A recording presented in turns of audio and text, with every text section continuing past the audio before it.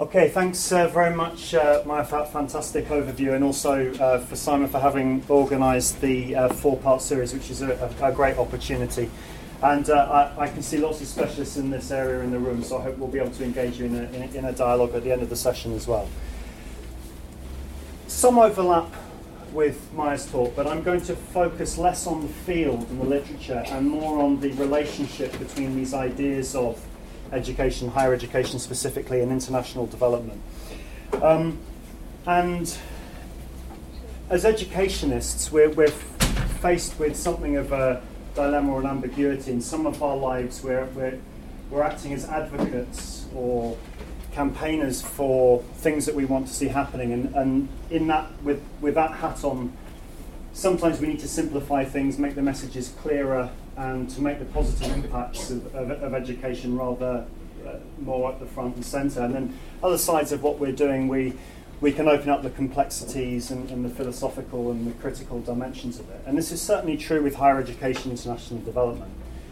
On the one hand, I'm thoroughly supportive of the renewal of interest in higher education that Maya alluded to in the last 15 or 20 years, which is a fantastic thing, and it's very important that in addition to the international scholarships, which have never gone away, that there is some interest in the strengthening of domestic systems of higher education all around the world. And I'm a very strong believer that every country, however poor it might be, every context needs a vibrant higher education system. And this is not a universally accepted idea by any means. I mean, there are quite strong beliefs out there that a higher education system maybe is only appropriate for a country that has a particular size or wealth or level of development. And I think that's a pernicious idea that we need to counter very strongly. At the same time, the idea that higher education brings certain positive benefits to society in a very automatic sense is questionable. And in the comfort of our university environment here, I want to raise some of those questions, and particularly a rather simplistic notion of how universities might do that, which I think is something rather like a kind of a combustion engine in a car. That the university is the engine that drives the car of development in this particular direction, and that all we need to do is to put more fuel in the engine, and it will do that. A slightly more subtle version of that being that we need perhaps a better kind of fuel. Those versions you get at the petrol station, you're not quite sure what's different about them, but they've got a better sounding name. So some people will look for those kinds of more skilled interventions, but it's still along a similar lines that we just need to do more of higher education to get more development. And that's what I want to focus on today. And it is mostly in reference to low middle income countries, but I think the implications are the same for any country, including wealthy capitalist countries, which are also seeing universities as the engines of development in fairly similar ways.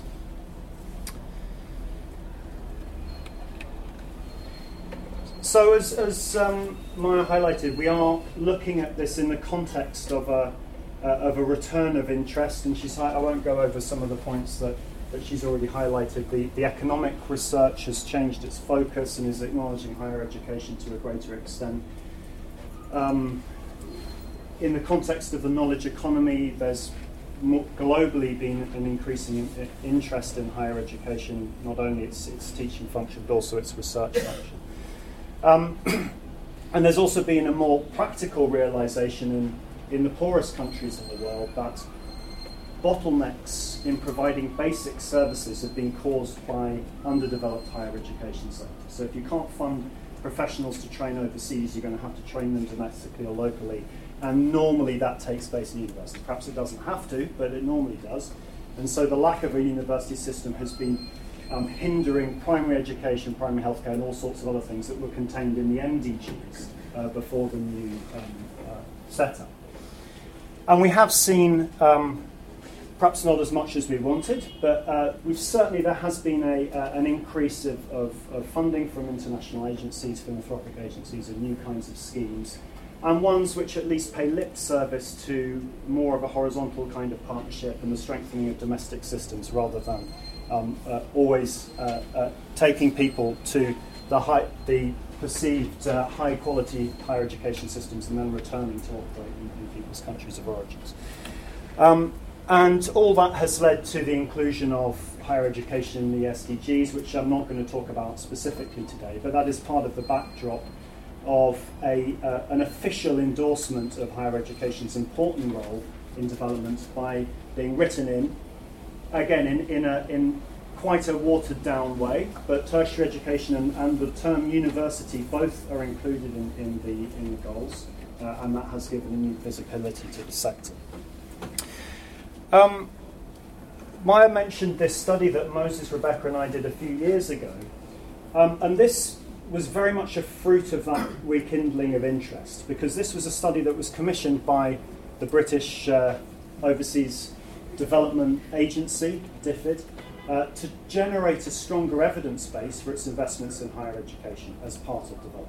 So the idea was, what do we know about the concrete impact that universities have in low-income countries? In this case, the cutoff was in the World Bank classification of low-income and lower middle-income countries. So it excluded a lot of countries about which there is a large amount of literature, and it mainly focused on countries where there is a relatively small research base. The first point that came out is that there's very little evidence. We only found 99 studies that fulfill the criteria of the review, and this is about a similar number of countries, and this is over a period of more than 10 years. So it's a very small amount of literature, because the vast majority of literature on higher education focuses on internal issues, the quality of the university, access and so forth, not on its actual impact on society. So it's a relatively weak evidence base, and it's also very strongly partial to particular areas. So this was not a particularly attractive scheme that we developed, not in a normative sense, but it came out of the literature. So the elements of this are what is in the literature, not perhaps what we think should have been there, or the pathways that we would imagine that could exist. But the point I want to make here is that it's fairly narrow in its conception of what universities do. So the outputs that are imagined to come from universities are graduates and research, or perhaps innovation if we expand that a little bit. And those emerge from the main forms, functions of the university, the teaching, research, and service or community engagement, although there was very little literature on the community engagement impact of universities. In terms of the number of studies, and the numbers here add up to more than 100 because some had multiple foci, but economic growth, income equality had by far the largest number of studies, and then quite a lot on gender equality, institutions, health, poverty reduction, governance, lower levels of education, and then just a few on population growth and environment. And you can see from this, sorry, it will be very, very hard to see from the back there, but the green lines are the pathways for which there was consistent literature. So most or all of the evidence showed that this was a positive impact on development. The yellow ones are where it was inconsistent, and the dotted lines are where we simply don't have enough evidence to make a firm claim. And you can see that the firm green lines are both around graduates and increased earnings and improved capabilities. So we have a pretty firm basis all across the world in wealthy and impoverished countries that universities increase people's incomes, or at least, and it's a very important distinction, are associated with higher incomes. There might be some things to do with universities, going to university that might also be causing. And they also enhance capabilities which in SENS terms are both economic and non-economic and interactional nature. So that we have a very strong evidence base for. Much shakier in relation to some of these other things, in tech transfer, improving institutional productivity and so forth. But it's a relatively limited vision of what universities might do. And in recent work, I've been working with a slightly enlarged range of functions of universities And education, knowledge production are really teaching and research. So I think it's hard to avoid those being absolutely central tasks of a university. But one that was absolutely not picked up on in that kind of review, and there's very little literature about in low-income countries, is the role of universities in public debate, something Simon and other people have written on. Extremely hard to measure and to attribute concrete influences to, but the role that university lecturers and graduates and others involved with universities play in shaping debates and engaging publicly and changing public opinion is a very important one. Many services that universities provide to communities, now some of those are explicitly part of community engagement programs, but in low-income contexts, universities have very important functions that are often ignored. Space for communities to meet, recreation, sports, culture, even electricity. Some functions that these institutions play in systems in which there aren't well-developed welfare states are incredibly important and very little acknowledged in terms of the role that universities play. And there is a final aspect of this which I think it's important to think about, and we'll return to this again in later considerations, that universities aren't only projective spheres, so they don't just create things for the society outside of itself. They are also communities in their own right, and sometimes quite large ones. I mean, some universities have hundreds of thousands of people, some of whom have a transient existence, but others, like some of us in this room, may spend decades in a particular place. Okay, so universities are communities that have their own dynamics and are important to think of as communities in their own right. And an area that Maya mentioned that there has been increasing attention to is the environmental sustainability of institutions, and to try and counter a lot of the hypocrisy of universities saying they promote particular kinds of things and they're not doing them themselves. And I'm pleased to say that this institution, UCL, is making strides in that sense. So the embodiment part of universities is also important, as well as thinking of its instrumental impact. So I think at this stage it's worth taking a step back and thinking more broadly about what the relationship between education and development might be, and then to extend that to a closer look at higher education, or perhaps the universities. We're faced with an extremely difficult task here, because, and I'm afraid I entirely relied on my very limited PowerPoint skills to find an image for this. I'm not sure if the COGS one works, but anyway. Education and development are both concepts that are empirically contested, normatively contested, very hard to define, and most definitions smuggle in normative conceptions. So we've got 2 points that are moving around. And linking moving points is extremely difficult, but also the type of link between them can also be conceptualized in lots of different ways. So there's a very, very difficult task. And really to try and understand the relationship, we have to keep moving between the two of them and the ways that they can both be conceptualized differently. There's another point, of course, that for the most part, we as educationists are thinking about how education can promote development. And certainly when we're seeking funding for education, we're advocating for its worth in that sense. But of course, development also is a driver for education. I think it's undeniable historically that changing nature of the economy has created needs for particular kinds of skills that have required particular kinds of education. And also, the growth of the economy has provided the resources both for states and also for individuals to fund education. So development also, if we're thinking of development as economic growth or maybe technological and labour market changes, also affects education and provides a motor for it. So it's a two-way relationship.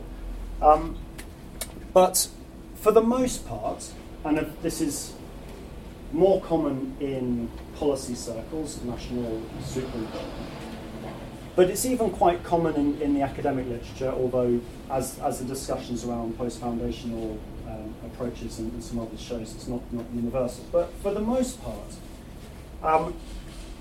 the relationship between the two is seen to be a causal one, a linear one, and an instrumental one.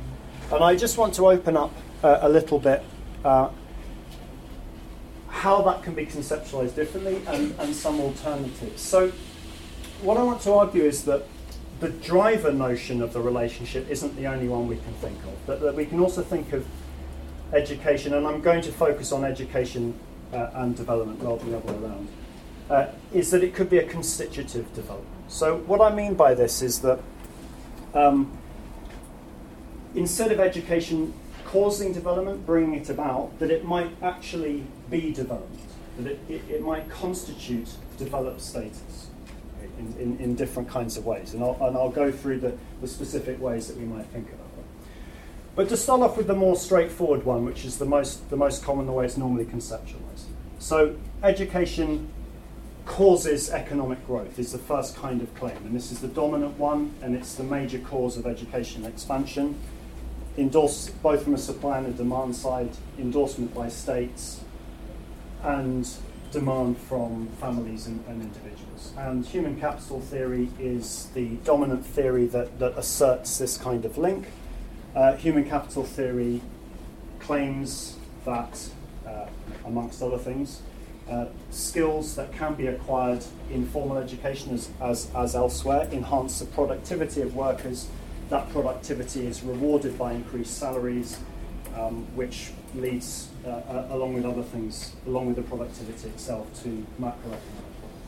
So it's a theory about how education, as well as some associated factors of workers, leads to economic growth in a causal relationship. Other economic theories extend that endogenous growth, takes a rather less individualized view and sees that the way that innovation and technology can be diffused through a population and also enhance the economy. There are economists in the room who might like to comment more on that. Technology is very closely associated with the economic aspects, but we might also think of education as a motor of all forms of technological development. Citizenship can be seen in quite different ways, and I've tried to use quite a broad term there to relate to two quite different kinds of processes. So education is seen on an individual level as a driver for enhanced political participation. There's a large literature on this, both in political science but also in education. Empowerment and more effective participation in decision. And there's a lot of empirical evidence to show that higher levels of education do actually lead both to whether it's voting rates or other indicators of participation and so on. But we can also see citizenship from the perspective of the polity, and education historically has had a very important role in shaping the nation state, national ideology and so forth, and Andy Green's historical work has traced that for various reasons. So we've got education as a driver of citizenship, civic identity is another important one. But I thought within this category it's also worth mentioning that education can have this relationship with development, but in a negative sense as well. So some people assert that critical sociology of education has for many decades, that education has a reproductive function.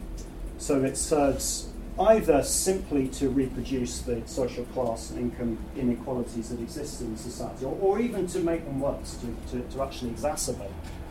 So that's one of the negative functions it might have. Colleagues in conflict and peace-building studies also point to the negative role that education has played in many societies in fostering inter-ethnic hatred or resentment, false, misreadings of other groups and prejudice and distortions of historical representation and so forth. So areas that I'm sure we're familiar with at school and university level historically. So there are a range of, within the causal approach, some negative impacts that education, higher education, can have on society. Moving now to the constitutive role, and these are ones that are much more rarely thought of, even though the functions will be very familiar, but I think we don't so often think of education as having a constitutive relationship to development. The first one is about national status. And perhaps this is an arguable point, but I can observe that education, whether it's through PISA results or international university rankings, or states will argue that these are instrumentally important because they lead to economies. But there's a sense in which they're just important in themselves as a badge of honour. Countries want to have a good education system because it means they're good. It doesn't necessarily lead to any kind of economic progress. And certainly the obsession with getting a university into the top, whatever it might be, 20, 100, 200, in some cases 1,200, which is a struggle for the majority of countries in the world, is a task that's closely associated with national status and being a valued country. So there's a sense that having a substantial education, a respected education system, a high-quality one, is constitutive of a status in that sense. We can think of the upholding of rights to education as being constitutive of development, and this is linking into perennial debates in moral philosophy around deontological as opposed to consequentialist views. So, if a right is upheld, that's of value in itself, regardless of what happens as a knock-on impact. So, if we can uphold the right to education, or the right to higher education, although that's a debate for another day, exactly how that manifests itself. That can seem to be an achievement in itself. That is upholding rights is an intrinsic good, regardless of some of the knock-on benefits that we might identify. Capabilities and human development has a very nuanced understanding of these because it acknowledges both the intrinsic and the instrumental, as well as constructive roles of many of these things, including education, democracy, and so forth. But there's certainly a sense in which human development and the expansion of capabilities, the ability to pursue life goals that we have reason to value, is a good in itself, and it's actually constitutive of a developed country for its population to have those enhanced capacities. The final point here links back to the embodiment one that we were talking on a couple of slides ago, and that Simon has discussed in his work on the public good. And that's the role of universities as a public sphere, the potential role, a deliberative space, and the idea that the kind of environment for critical inquiry and questioning and the creation of ideas is itself is a constitutive of the kind of society that they like. I've been speaking quite generally about education here. I think these points are valid to all of education, but there are some quite specific dimensions of higher education that are worth mentioning that affect how we think of some of these ideas. The first four of these largely relate to higher education's role in promoting particular values. So if you're thinking of SDG 4.7 around global citizenship, sustainable development and so forth, I think schools are mainly had in mind, but there's also an element, an extent to which higher education is there. The fact that higher education is not universal in the vast majority of, I'm not talking about child's conception, but actually for everybody, non-compulsory, not for children, which of course affects how we think about transmission of values, and it's also highly specialised in particular disciplinary areas.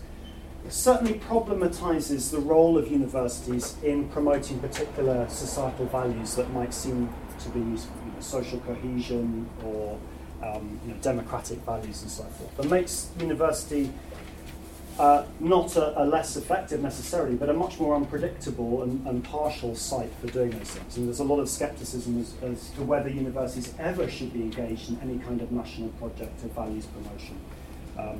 A lot of debate, interesting debate. The most obvious difference to universities is that they're not only educational spaces, but also spaces for the production of knowledge, which create a whole new set of roles in relation to development that we've already discussed. And the final point is around the autonomy of the university space. Even though some universities are more autonomous than others, the expectation is that there's a much greater distance from states and other patrons than other levels of education.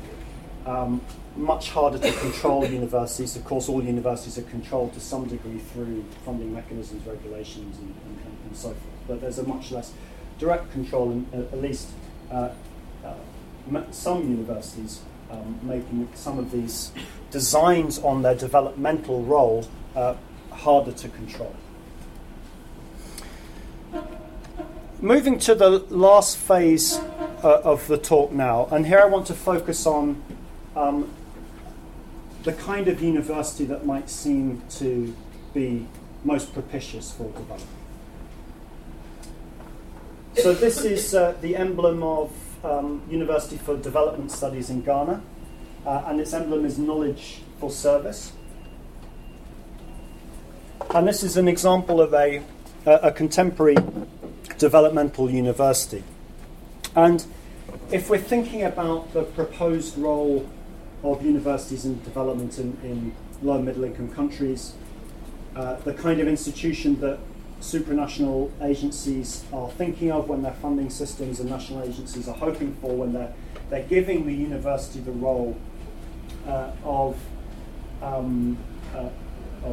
driver of development, it's very unlikely to be the new breed of entrepreneurial for-profit institutions, whether face-to-face or distance, that are churning out courses at a lower cost as possible, trying to expand access to more groups on a threadbare basis. It's very unlikely to be that kind of institution, generally carry out no research or community engagement. And the elite traditional institutions certainly have a role to play, but historically have had very weak links to their local communities and sometimes their national communities. And it's this model of university that would seem to be have the criteria that are needed for actually bringing about the kinds of developmental impact, poverty reduction, enhancement of developing prosperity, basic public services, and so forth. The developmental university has some interesting historical antecedents in different parts of the world. The land-grant universities in the United States are often cited as an important early example of institutions that broke down the walls of the ivory tower, engaged with agriculture and nascent industries, and had a much closer relationship to, more porous relationship to local communities. Latin America is also a very important region in this regard. After a student rebellion at the University of Cordoba in Argentina in 1918, there was a reform of the institution and the national education system, and one that spread pretty much to the whole of the Latin American region, in public universities at least, and to some extent in private universities, at least in the Catholic universities. And this was a reform that, again, transformed the institution to one that felt itself to be authentically public. And that's meant not just being state-founded and funded, but also open to all, in inverted commas. We know that in practice that doesn't mean everybody, but at least theoretically open to all, with a much more democratic governance, so community involvement, but also democratic elections within the institution. The placing of community engagement on a par with teaching and research. Again, at least theoretically, we know that in practice it might not actually have an equal. And a strong commitment to social justice in the functioning of the institution. The third historical example, and that actually led to the name developmental university, is in Africa in the post-independence period, where many countries that had inherited fledgling university colleges, they normally were in the British colonies linked to the University of London and slightly different systems elsewhere, that they were inappropriate for the challenges that faced those countries in the post-independence period. And the notion of a developmental university emerged to try and describe the kind of role that these institutions could take on. And it was partly a question of indigenizing staff, curricula, debates that continue to this day in South Africa, of course, with the roads must fall, fees must fall, and the decolonisation debates in South Africa. So there were some initial steps in that regard, but also for creating a different kind of institution, one where lecturers were very closely involved in policy formation, developmental projects, that curricula were oriented towards the kinds of professional needs and not towards medieval European history, and research, applied research. And to some extent, African universities are still characterised by this way, even though they may have lost many of their developmental functions. There's still a very high level of consultancy work that's carried out by active African researchers that's to some degree an inheritance from this period. So we've got what I see as being four characteristics of the developmental university. Service to society. It's an egalitarian approach, so that distinguishes a developmental university from an enterprise university in the contemporary sense. I mean, an enterprise university will serve society, but usually in response to market demand and in response to payment. So a developmental university is either state-funded, or I suppose theoretically it could function on the basis of an endowment, but is a giving, not a receiving institution. And it's one that's very much focusing on non-academic impact and application of knowledge. So it's applied, not blue skies, curiosity-driven research for the most part. This is my final slide, and I just want to finish off by raising some problems about this developmental model. So I've problematized to some degree the notion of a linear causal relationship between education and development. And as a result of that, I'd also like to problematize the notion of a developmental university, which, harking back to the discussions right at the start, with one hat on, I see as being a very positive thing. I think developmental universities are extremely important in many ways to address the severe material deprivations and other kinds of challenge that many countries face. But if we're thinking about the institution of university, I think we have to be cautious about some aspects of the developmental model. The first relates in a much broader way to the notion of impact, which is a buzzword in this country, and is increasing its leverage on research through the Research Excellence Framework and Research Council funding. And that's the idea that universities and their research need to have tangible, short-term positive impact on non-academic communities. Of course, a very laudable aim. But I think we do need to question the extent to which universities can actually fulfill this role, or indeed should be doing, given their particular characteristics. Very often universities are framed as entirely adaptable institutions, so they can simply be, and this is true of schools to some extent as well, they can simply be presented with a societal goal and deliver on that goal, as if they had no substantive content. Very hard to define a university, but it's hard to contest the notion of a university as oriented, and drawing on Stefan Collini's work here, that a university is an institution that is oriented around the development of human understanding through open-ended inquiry. I think it's very hard to contest that as a basis for the idea of a university, however multiple the forms that actually manifest that central aim. And given that that's the case, there are some certainly some question marks placed on the ability of universities simply to respond to any kind of goal that are placed on it. And this is true of the employability research that Maya raised. The assumptions in the employability literature of the labour market function of universities seems to ignore this role of the university for developing critical inquiry.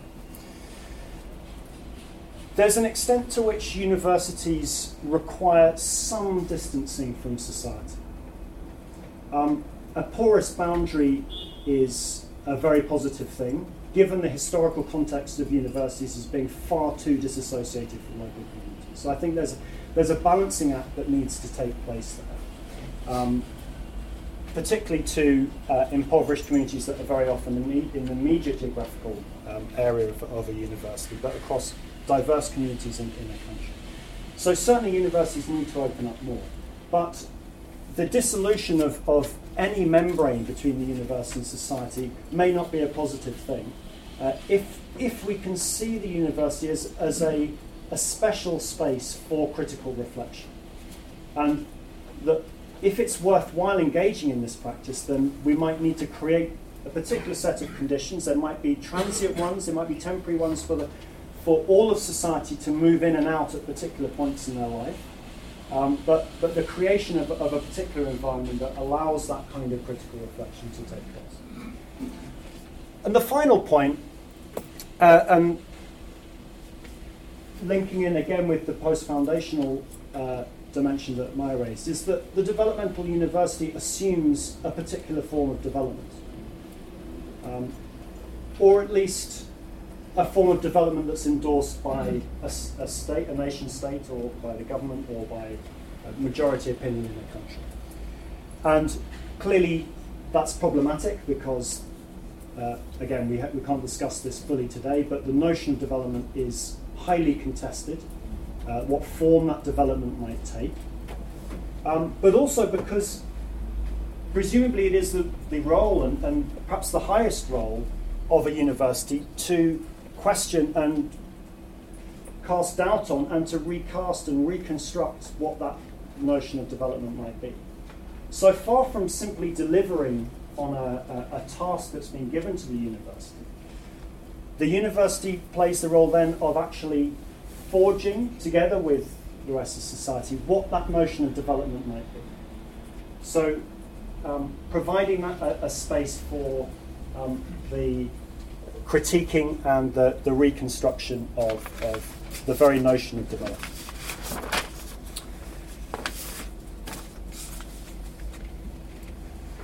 There are also some significant epistemic blind spots involved. The developmental university has no real critique of knowledge traditions, and I think that's an important area that we need to pursue to a much greater extent. While developmental universities were critical of a kind of irrelevant colonial institution, there was very little questioning, at least in the early years, about the process of acquiring knowledge, accumulating, and what is considered to be valid knowledge at all. So the epistemic critique and the work of some theorists like Boaventura and so forth are important for loosening up our conception and moving towards some kind of epistemic pluralism as well. So, to summarise then, I'm not for a moment questioning the potential of universities to have a positive impact on society. On the contrary, I think that universities are absolutely critical for creating just, prosperous, vibrant, culturally interesting societies. I think universities are essential. And as I said at the start, I think they're essential for every kind of society, and not just societies that might consider themselves to be wealthy enough to afford one. But the kind of impact that universities have on society is much more complex than is often assumed. And the idea that universities can deliver on predefined, tangible, short-term, immediate goals that states might have is certainly one which we have to take with caution. The processes of both teaching and research are complex, they're unpredictable, they're sometimes serendipitous, And that might make them frustrating for policymakers, but that is the nature of intellectual quarry. And I think we have to accept that while valuing the role that university plays, that the ways that it's going to impact on society may not be in the kinds of predictable linear ways that you might want. Thanks very much, and look forward to the discussion.